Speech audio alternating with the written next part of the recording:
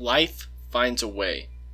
A very famous Dr. Ian Malcolm once said that in a famous documentary of the events that took place on an island off the coast of Costa Rica called Jurassic Park. That quote, very applicable to today's episode. We're going to dive deep into one of man's greatest discoveries in antibiotics. We're also going to dive deep into the impending doom of our species, an apocalypse-causing agent that is antibiotic resistance. That's all coming on today's Carpool Chemistry.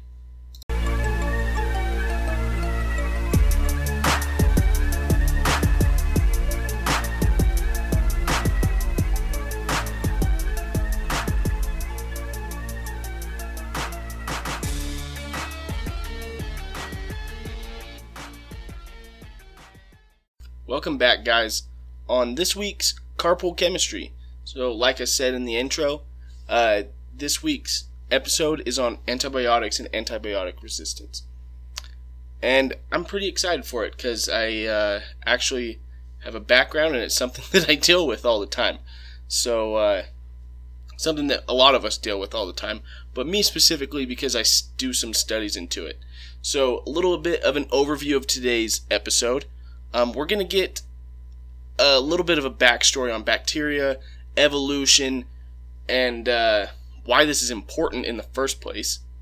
We're going to talk about what antibiotics do, what kinds are there, why they don't hurt us. We're going to talk about antibiotic resistance. We're going to talk about the causes of it.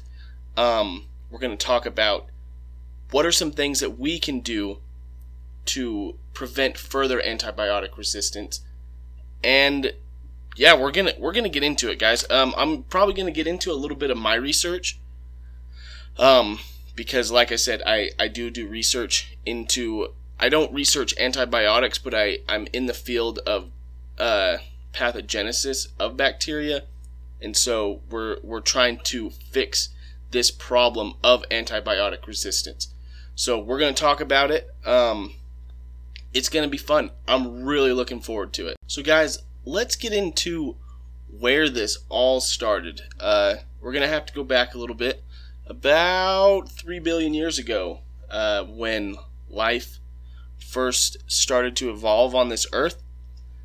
And ever since, there's been a war going on between all life, pretty much. Bacteria started to evolve around this time. And bacteria have been creating compounds to kill each other, to keep each other from eating each other, and to keep each other from invading themselves. And this war that's gone on, it's now between all life on Earth and bacteria. We have ways to fight off bacteria, and plants have ways to fight off bacteria and other pathogens. Molds have ways to fight off bacteria. Pretty much every single living thing, including bacteria. Bacteria have immune systems, actually. We'll get into it one day when we do a CRISPR episode. But even bacteria have immune systems. They're not the same as ours, but they are an immune system.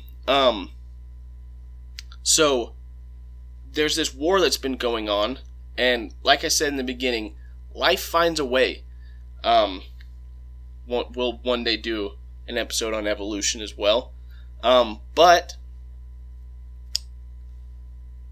life, like I said, life finds a way. Bacteria have been trying and succeeding and failing and evolving to be able to survive.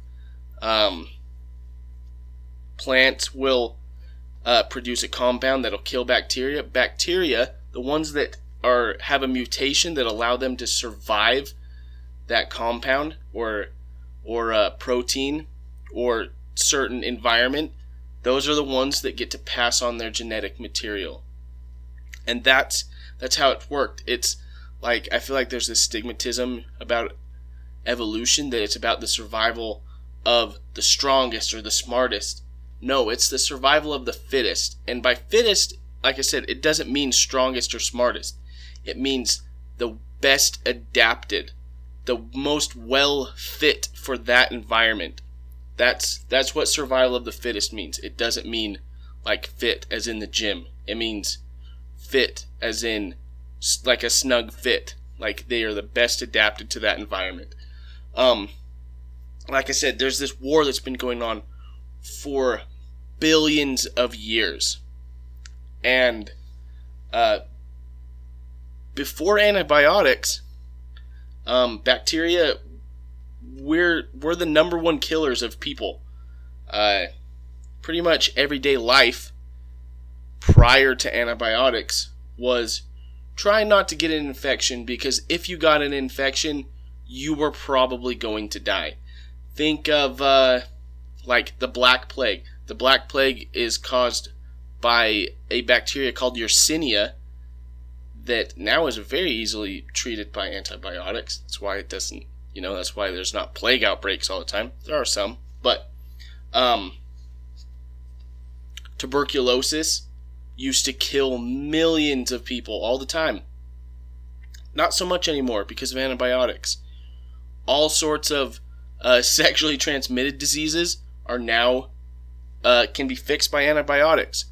Pretty much before antibiotics, if you fell into a puddle wrong, or fell at all, if you were unlucky, you died. You had to be a lot more careful back in the day, and it's that's why we're at where we're at today. So we're gonna go over some of the history of antibiotics really quick. So we're gonna start the history of antibiotics. We have to go back to when bacteria were first discovered.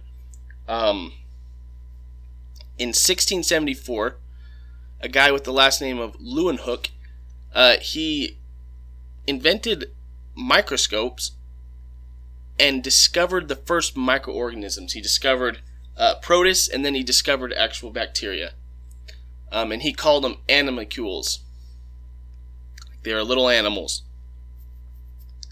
Then, in 1762, comes around what's called the germ theory of disease.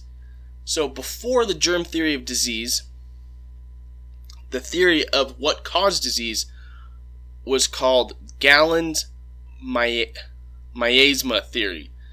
Galen was a Greek physician, and his theory was that rotting corpses let off this like toxic gas, and that toxic gas would like float around and cause disease. And he's not he's wrong, but he was headed in the right direction. Germ theory of disease is that obviously germs cause diseases, whether they're bacteria, viruses, fungus, protists, or some other parasite. That's what's causing diseases, not just some toxic gas that's let off from a rotting corpse. It's microorganisms that are living on corpses and in puddles and in every single aspect of our lives. So 1762 germ theory of diseases is postulated, and then it wasn't very well accepted until later on, about the mid 19th century. Sorry, I had to do my math for a second. Then 1870s, 1880s, we have a little bit further development in that scientists are starting to notice that bacteria don't grow in the presence of molds. This is further expounded upon by Ernest Duchenne, and he notes there's an antagonism between molds and microbes, and so he's starting to notice that microbes and molds just they don't mesh together, and it's kind of so he starts to realize that there's like a compound that's being produced that's allowing the molds to fight off the microbes and vice versa. what's kind of sad and kind of ironic is that Ernest dies in 1912 of tuberculosis, something that is cured now by antibiotics. Something that he was studying could have saved his life. The guy did not live very long. He was like in his 30s. 1907, a guy by the name of Paul Ehrlich, he discovers salvarsan in dyes. It's now called arsenophenamine, which is discovered to kind of be it's an antibiotic. 1928 is when penicillin is postulated to exist by Alexander Fleming. He noted that, so he was growing bacteria on a petri dish, and he got some mold on the petri dish and noticed that the mold, like I said, it was, well, like other scientists had noted, that the mold was inhibiting the growth of the bacteria. And so he postulated that the mold has to be producing a compound that is killing the bacteria. And so, like, he gets credited with the idea of penicillin, and then later on, penicillin's actually discovered and purified. In 1932, Gerhard Domach discovers sulfonamide antibiotics. So, in 1932 was the first time they had created, like, he discovered this antibiotic, and it was able to synthetically create it in a lab. 1942, penicillin, what Alexander Fleming postulated to exist, finally purified. Interesting thing is, you're in the middle of World War II, Allied forces kind of keep it a secret and only give it to Allied force soldiers so that they're the only ones getting better. After World War II, it becomes marketed and produced, and a lot of people stop dying of things. 1950s and 1970s is considered the golden age of antibiotics. People were studying antibiotics like crazy. They're discovering all these new different classes of antibiotics.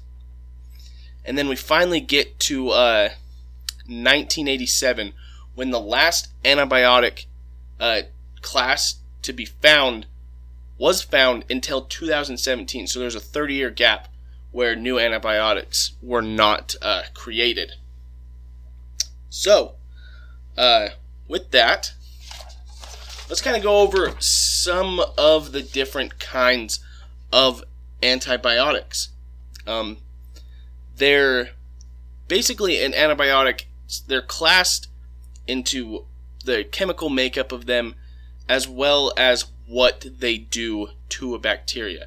Basically, in a very summarized, simplified version, antibiotics jack up the machinery and the different processes that a bacteria needs to survive. Like, for example, penicillin messes up a bacteria's ability to build a cell wall. So bacteria are a cell, and they produce this like tough outer coating called a cell wall. And penicillin, it doesn't allow that cell wall synthesis to occur. The bacteria can't produce a cell wall, and so it dies. And there's actually, most antibiotics fall into this class of inhibiting cell wall synthesis. There's other antibiotics that mess with the metabolism of bacteria, specifically with folic acid. That's very essential to life. There's also other antibiotics that mess with what's called the cytoplasmic membrane. So inside the cell wall, there's a fatty acid membrane, and that's what actually surrounds all of our cells. And these mess up the structure of these membranes and allow more things to get in and out of the of the bacteria and just jack it up in general. Then you have an entire class of antibiotics that mess up the ability of the bacteria to produce its own proteins. So they bind to what's called a ribosome. Ribosomes, they're little protein factories, and there's two parts to them in bacteria. There's what's called a 50S and a 30S subunit of ribosomes. So there's a bigger part and a smaller part.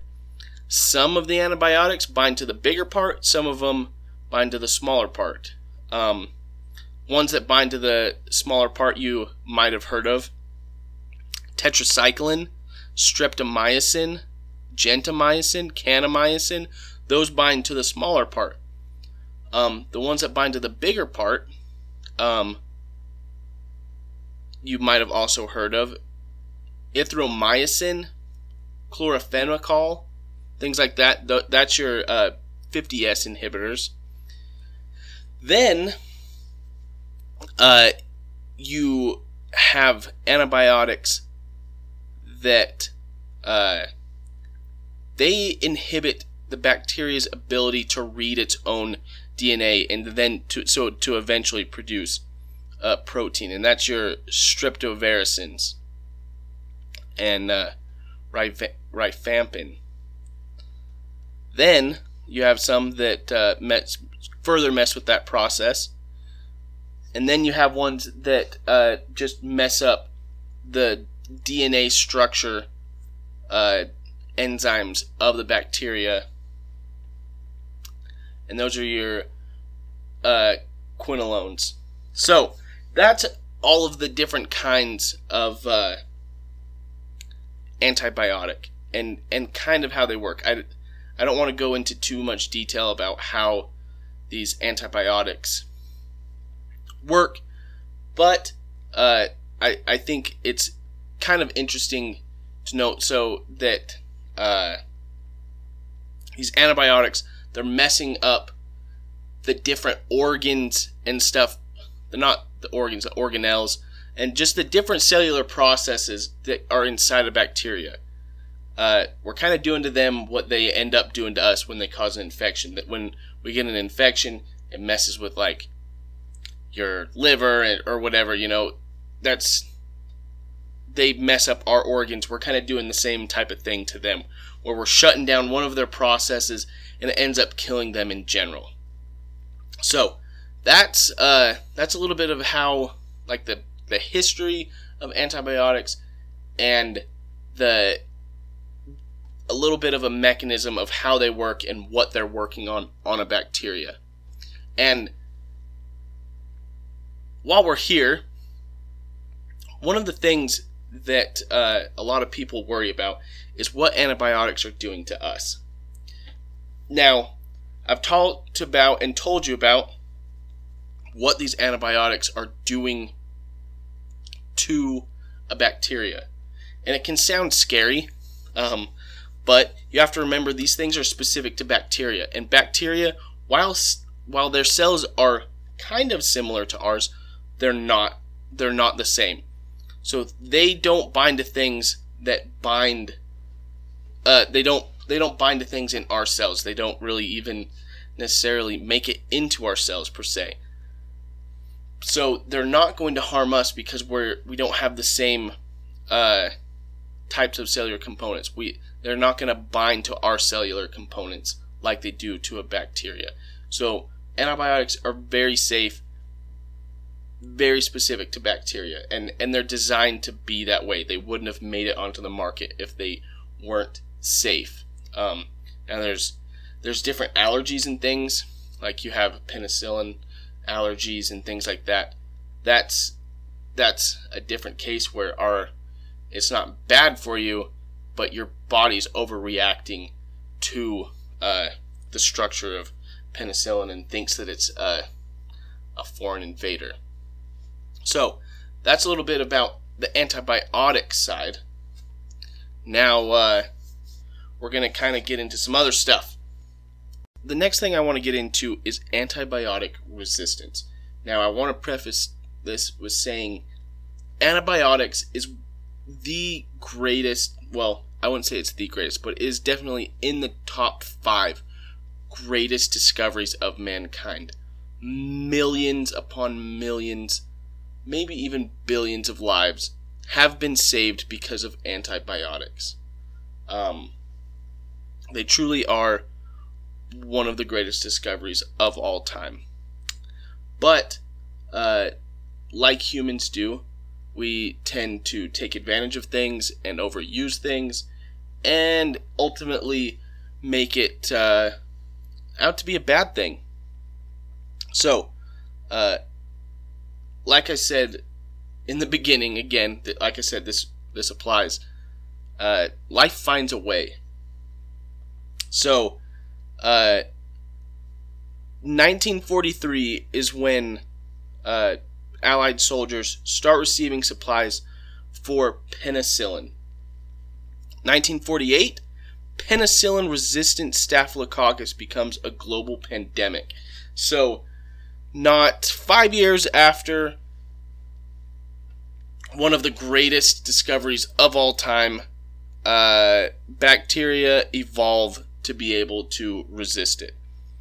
Like I said, and this is probably partially due just to a lack of knowledge and a lack of understanding of how antibiotics were working and the dangers and some of the risks that come with using an agent like penicillin.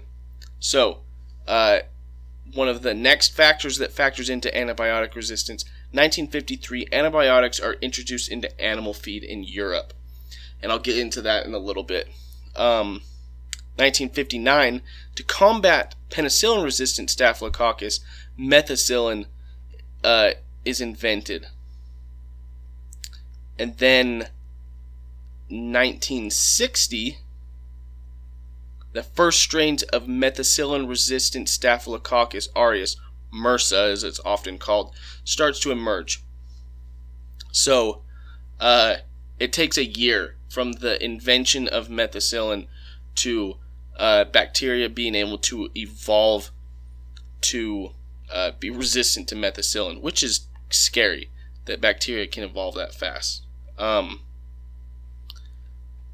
then we kind of skip ahead to present day, where lots of bacteria are starting to develop this resistance to the antibiotics we have. And part of that is, like I said, there was like this golden age of antibiotic discovery, and then it just kind of stopped because we were like, oh, we got it, we're good. And kind of just the money went away. Today, in today's world, there's not a lot of money in antibiotic research. I mean, there's definitely some, but not in comparison to like statin research, or like all the research money is going into cancer, statin, like life diseases like diabetes, and cancer, and just things like that. So there's not a lot of attention because we're like, yeah, we got antibiotics, we're good. There's not a lot being not as much money in comparison being thrown around. So one of the things that's going on. So I said we'd talk about the 1953 antibiotics introduced to animal feed in Europe. So there's a lot of different things that are contributing to antibiotic resistance. And one of the main ones is overuse. And I think all of us are to blame. And like I said, it's kind of like it's just an ignorance thing that started this with this overuse and overprescribing of antibiotics. To the point that even still today, there's some of it going on where cattle farmers and cattle ranchers, they're feeding their livestock low doses of antibiotics, and this is a major contributor to antibiotic resistance. And I want to say this is mostly livestock that's being produced for meat. And I will also say that there's not really any antibiotics that's making it to your food, guys. It's being broken down within the animal fairly quick. But what is going on is these low doses of antibiotics are creating antibiotic resistant bacteria. And how antibiotic resistant bacteria are created is the antibiotics kill a lot of the bacteria, but there's always a couple that it's not killing, especially if you don't finish your round of antibiotics. So whenever the doctor gives you some antibiotics, you make sure you take every pill, you don't miss pill time. You take those pills and you do it every single time you're supposed to, because we run the risk of creating antibiotic resistant bacteria. So, like I said, you're not killing all of the bacteria, and the ones that survive are resistant. And so if you're giving low doses to your livestock, and the reason why they're giving them low doses is one, kind of a preventative measure. A lot of these kind of factory farm things, these animals are in pretty close quarters, so diseases spread fast. So they figured, oh, we'll give them some low dose of antibiotics that'll keep diseases down. Also, low doses of antibiotics have been shown to increase mass gain of these animals that are going to be producing meat. So there's kind of like a plus for these animal producers, these meat producers, in that they're keeping their herds healthy and they're getting higher mass yields. So they didn't realize at the time they were making antibiotic resistant bacteria, and it wasn't till it started really being a problem that anything was done about it. And now there's a limit, but there's still not a ban on prescribing low doses of antibiotics in feed for these animals, and so it's still creating a problem. So yeah, that's one of the issues that we have. Another thing, like I kind of mentioned, that's creating these antibiotic resistant bacteria is the overprescribing of them. Doctors are giving like your Z-Paks, they're giving them out like candy. Not as much anymore. Medical schools and hospitals are really cracking down on overprescribing antibiotics, because doctors were giving antibiotics for things that didn't need antibiotics. Penicillin and a Z-Pak is not going to help you if you have a virus.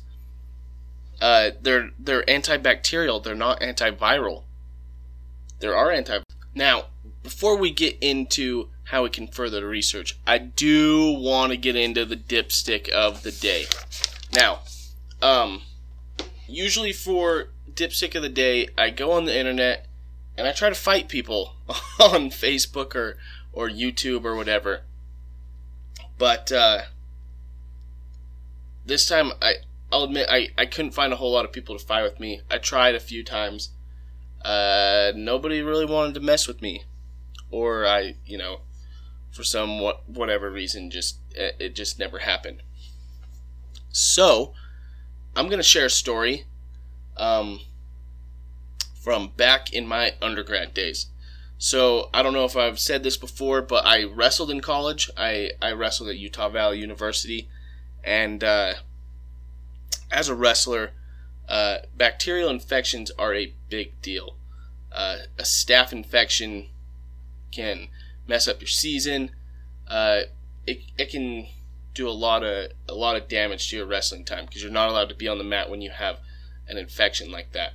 And these infections are pretty rampant through wrestling, and a lot of stuff's been done to try to curb those infections, whether through mat cleaners or different soaps, all sorts of things. Our coaches even bought an ozone machine that was supposed to produce ozone, and ozone is toxic to bacteria, and that was supposed to kill them, even though I was very skeptical of it.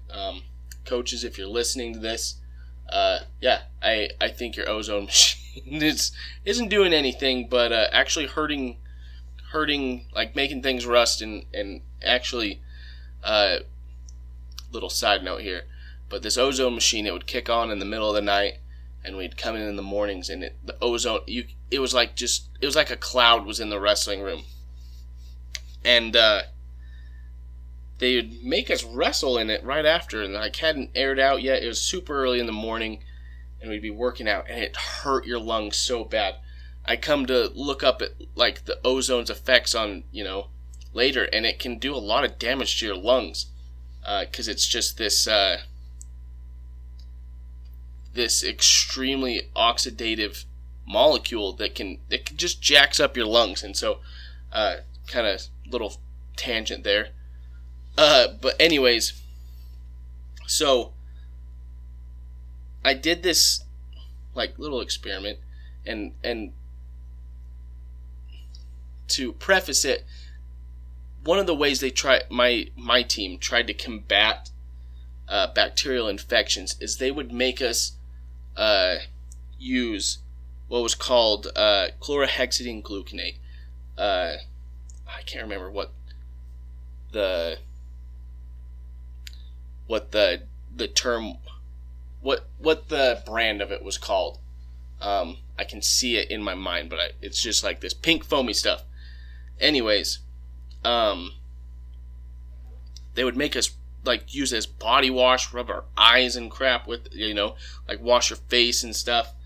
And this stuff is effective. It's actually what doctors use before they go into surgery. Recently, I thought it was kind of funny. Recently, my wife had a C-section, and that, the doctor, before he goes in to cut my wife open, he's scrubbing with the same stuff that I used to shower with after wrestling practices. And the thing is about this stuff is, like I said, it's super like effective. I actually did a little experiment where I was in microbiology at the time, so I got some plates from microbiology, and I swabbed the mats before and after they used the mat cleaner, and then I swabbed my teammates' foreheads before and after they used this chlorhexidine gluconate. And it was actually crazy. The mat cleaner didn't have much effect at all on the amount of bacteria. I'm assuming it was staph, just by the way it grew. I didn't do any tests on it though. There was lots of staph still on the mat. The mat cleaner didn't really help. But the chlorhexidine killed everything. Nothing grew on that plate. And that's a good thing, and it's actually a really bad thing. And so the dipstick of the day today is pretty much me and the rest of the UVU wrestling team for using that stuff, because not only so when you're using antibiotics, one of the major things with it is it's not just killing the good bacteria. It's not just killing the bad bacteria. It's also killing the good bacteria.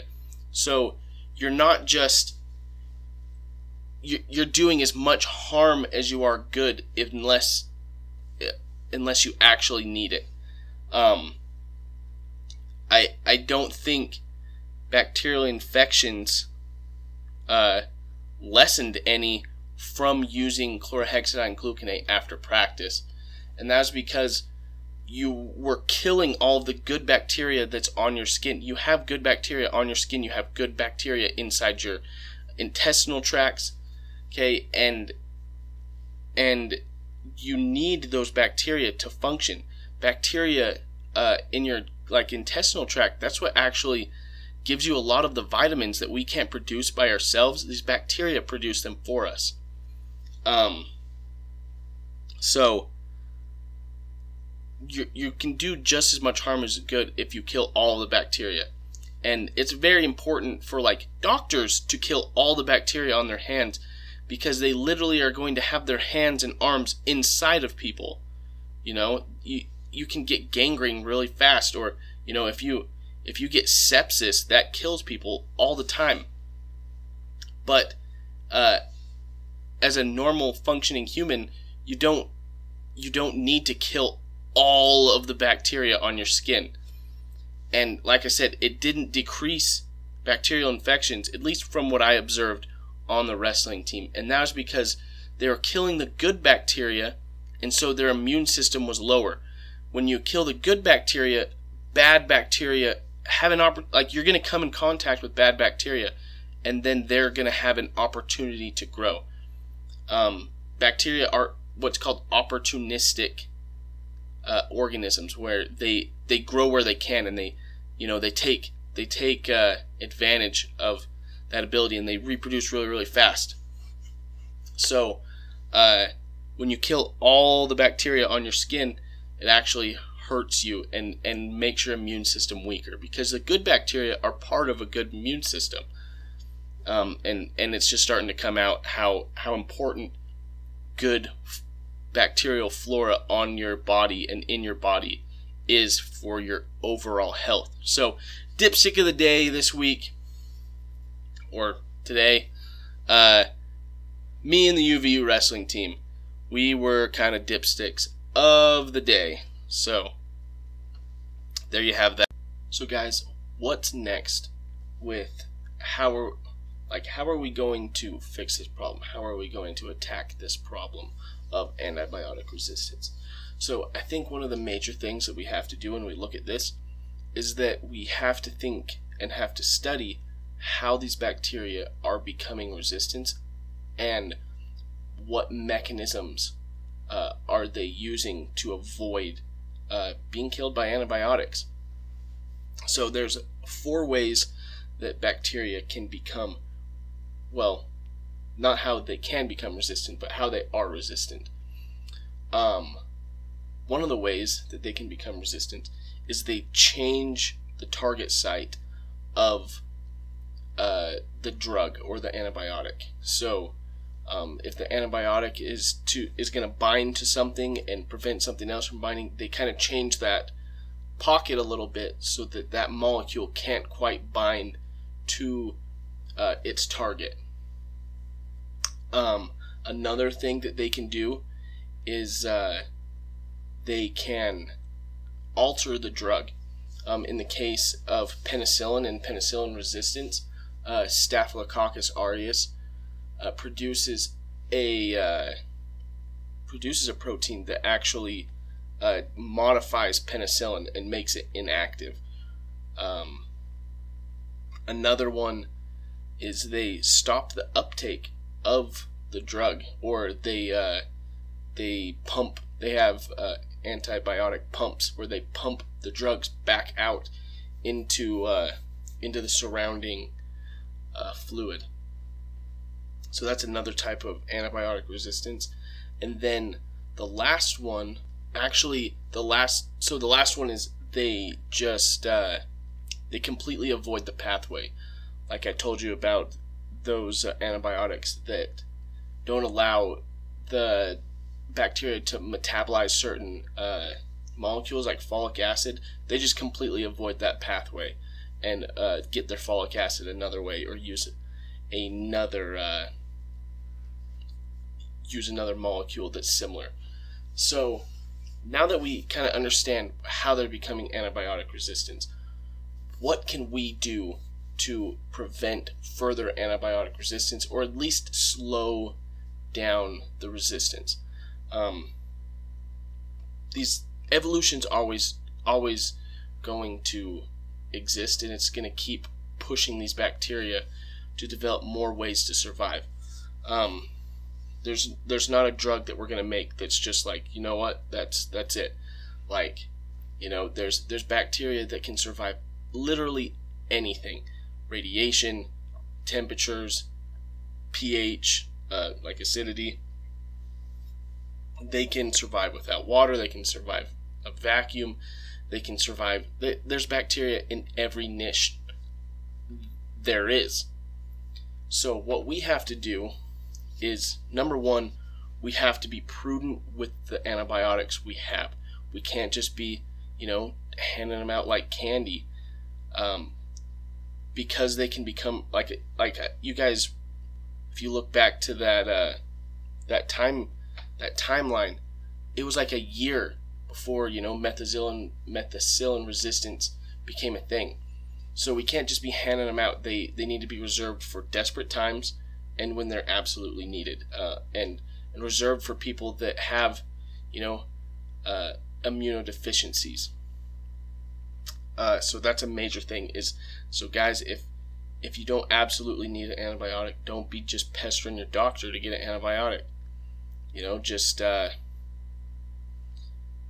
eat healthy, get some rest, and try to recover on your own. If you don't, then you go to the doctor.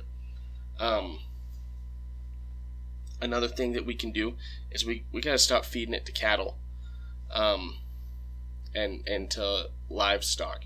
We need to be prudent there as well, where we need to only be giving. I mean, livestock, they are you know, they're precious. I grew up on a dairy farm, so, you know, when a cow gets sick, that's money that's we're not able to get because that milk can't be used because it's sick.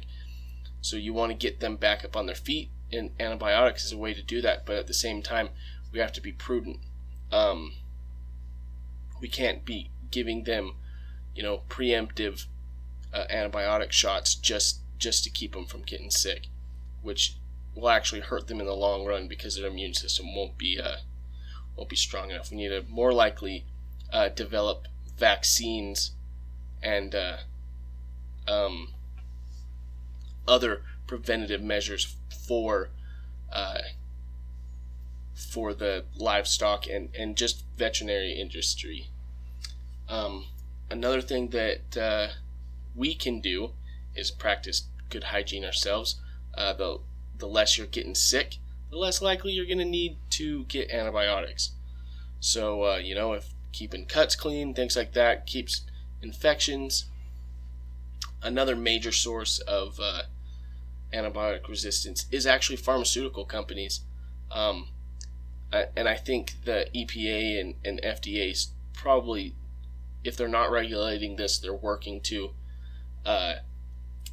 They were finding that antibiotics were being dumped down the drain, and they were making it into the water systems, and that was actually causing, you know, antibiotic resistance in those water systems that were downstream of these pharmaceutical companies. So that's another thing that we can do is tighten regulations on release of antibiotics. One that I actually didn't know till tonight, my wife told me, was that so antimicrobial soaps used to be a big thing. In 2016, the FDA banned a lot of the antimicrobial things that were in antimicrobial soaps. You'll notice that you don't see those ever, or if hardly at all. And that's because, for the same reason, they were actually making antibiotic-resistant bacteria. And just to kind of like a little side note here, guys, the way soaps work is they're not killing any germs on your skin. That's not how soap works. Soap uses molecules that are called, they're amphiphilic, okay? That means that they like molecules like water that are polar. Water's a polar molecule, and they also like non-polar molecules like lipids and fats, okay? That's why like dish soap. That's why it can get grease off of your pans, is because it can be soluble in water, but also can bind to greases and fats and things. Okay. And the way this plays into germs is that germs are made of, their cellular membranes are lipids and fats. So the soap can help stick to those bacteria and help wash them off of your skin. So, and foam helps with that. They found that, foam helps to raise the bacteria off of your skin and helps to wash it away. And another thing that soap helps do is it makes you wash longer because it sticks to your skin.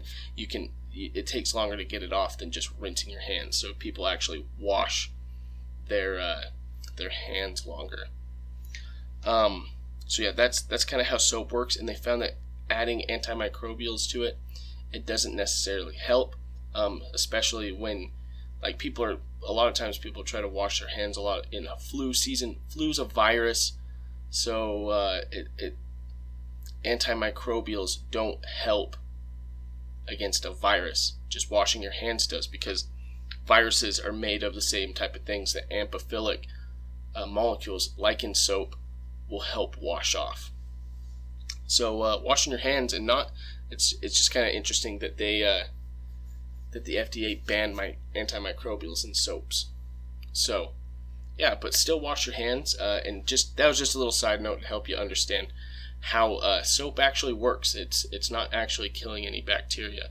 It's just helping them get off your skin. A few other things that we can do is we can further research. Here's where I'm going to get into my research a little bit. So I study Shigella. It's a bacteria that causes bacillary dysentery. Sorry, I'm kind of a mush mouth. It's late. Which means basically you poop blood till you die. Okay, you have diarrhea, and it causes hemorrhaging of your bowels, and so you can die from it. Treatable with normal antibiotics right now, but it is slowly becoming resistant. So we're studying it. A few of the other bacteria that we work with, we work with what's called the type 3 secretion system. It's how bacteria secrete proteins to help invade your cells. So they have like a little needle that pokes into your cells and helps them to invade that cell and then make more Shigella. Lots of bacteria actually use these type 3 secretion systems, including Salmonella, E. coli, Yersinia, that one that caused the plague, and a few other ones. So there's actually quite a few. And we study this system, and we're trying to regulate this type 3 secretion system, because if you can regulate this system and not actually kill the bacteria, there's not going to be the selective pressure. If you're killing bacteria, the bacteria that survive are the ones that proliferate. If you don't kill them, they can still proliferate, but they're not virulent, meaning they're not pathogenic. So we're trying to find ways to regulate this secretion system to make it not virulent per se, but still allow the bacteria to be alive, and that way there's not selective pressure, and we can slow down antibiotic resistance a lot. So that's just some of the research that's going into it.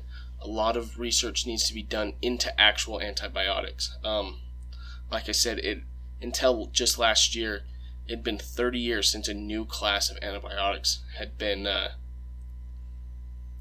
discovered, and so there's still a lot to be done. As bacteria evolve, we need to keep evolving our antibiotics to keep fighting these bacteria. So yeah, so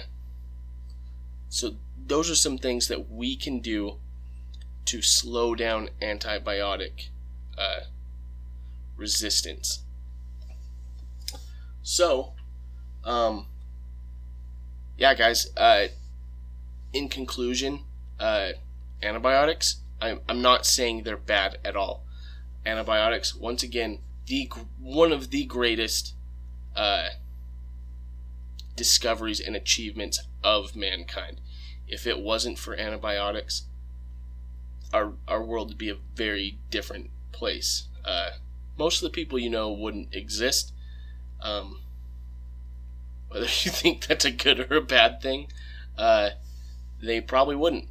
Our population would be a lot lower, and a lot of your loved ones probably would die.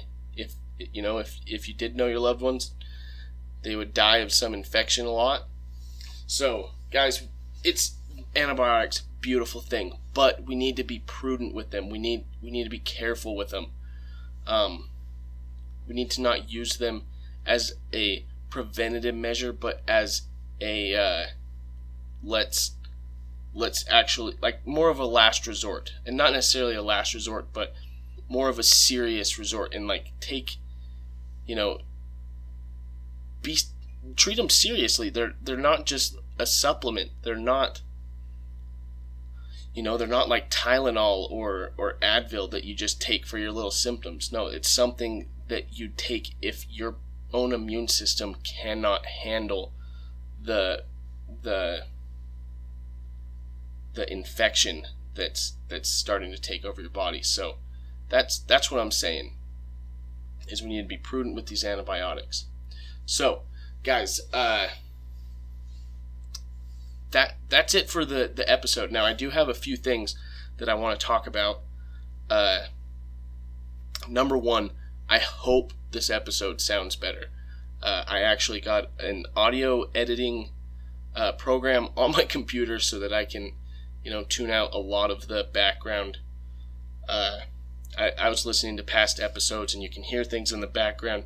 You can hear my computer's fan going the whole time. So I'm hoping that that's edited out, and it sounds a lot more crisp.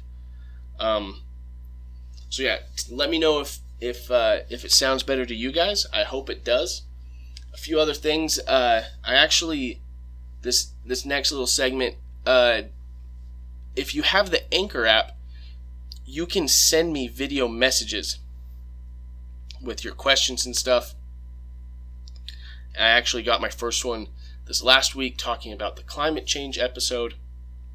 So, I'm going to play that for you, and so if you guys send me video messages, I'll play them, and if I'll listen to them first. I'm not just gonna play them if you're saying whatever some of you dipsticks are gonna say.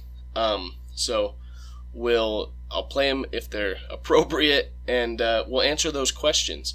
So our first one came from Grant Lamont.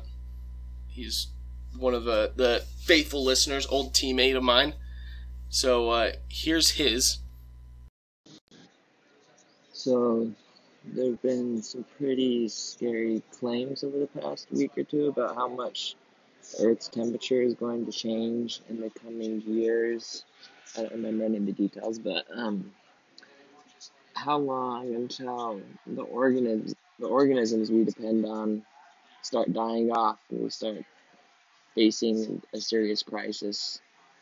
I mean, is that more likely to happen in our lifetime, or is it more likely that a volcanic eruption cools off the Earth and that's what causes a big mortality crisis?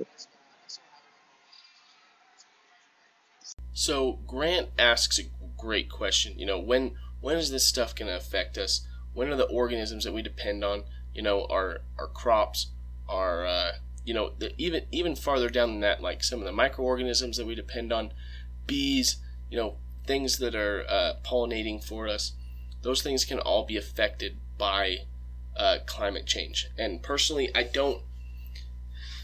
this is just personal opinion, I don't think I will see the effects in my lifetime, but my children and my children's children, I think, will, my grandkids are going to really see the effects if we don't take some drastic action. So yeah, I think we're going to definitely see some of the effects. We're going to see the extreme weather. We're going to see, the beginnings of the increase of extinctions. But I really think probably post my life is when things will get really serious, and that's why a lot of people don't really care. Is that it's not going to affect my life, but it's going to affect your kids. What kind of world are we leaving for our kids?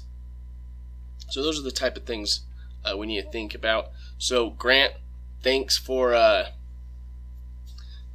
sending me a voice message. Anybody, please send me a voice message, or you can send me, if you just have a regular question, you don't want to send in your voice or whatever, don't want to, if you're uncomfortable with that, send me an email with your questions or your concerns or whatever. It's just carpoolchemistry@gmail.com. I've had a few people send me emails. I love it. So let me, shoot me an email. Tell me what you think. Tell me, tell me what you don't like about the podcast. So a few things that I'm gonna throw out there that I'm thinking about doing, and I would love feedback on what you guys think I should do. Number one, video, which means I'd actually have to probably put on some clothes. I'm sitting here in my underwear. So video, like filming me doing the podcast. Another thing that was suggested to me today by one of my good buddies was that I need to have another person on here, and that's definitely coming in the future episodes. Is there's going to be a person that I'm gonna interview, whether that's my wife who has a lot of expertise in nutrition and dietetics, or I also have quite a few friends that are chefs and have other expertise, and maybe even a few of my colleagues that are in the biochemistry field, especially when we do like a CRISPR episode. One of the professors at USU is a CRISPR expert, so we might have him on, or at least do a recording where I ask him some questions, and so you guys can hear somebody's voice besides my boring voice. So yeah, send me some updates. Let me know what you think. Tell your friends about this. So I hope we can keep growing it. I may, if I can. If you guys think it'd be a good idea to have my wife as like a co-host or something, totally down for it. I have no problems with that. I don't think she does either. Maybe we can even get my son on someday. He can be a co-host, or my dog, or I don't know. So yeah, shoot me some emails. Let me know, or send me some voice messages. Like I said, I'll put them on here, as long as they're appropriate. So yeah, with that, guys, be on the lookout on the Facebook page for the Facebook page, just Carpool Chemistry. Be on the lookout. Like I said, it's late, mushmouth, for another poll. I'm gonna let you guys decide the next episode. So I'm hoping to get that done soon so that I can get some research done on that episode. Just to let you guys know, and like climate change last week and evolution tied, so I chose to do climate change. I wasn't ready for evolution. Probably going to do that one over Thanksgiving break, just to let you guys know. So even if evolution wins this next one, I probably won't do it until I'm ready. I really want to put a lot of research into that one, have my stuff straight, so that one can be a really good episode. So yeah, if you have any topic suggestions, shoot them my way, and we'll get them on here. So guys, I hope to see you next time, and this has been Antibiotics and Antibiotic Resistance on Carpool Chemistry. Thanks guys, see you next week.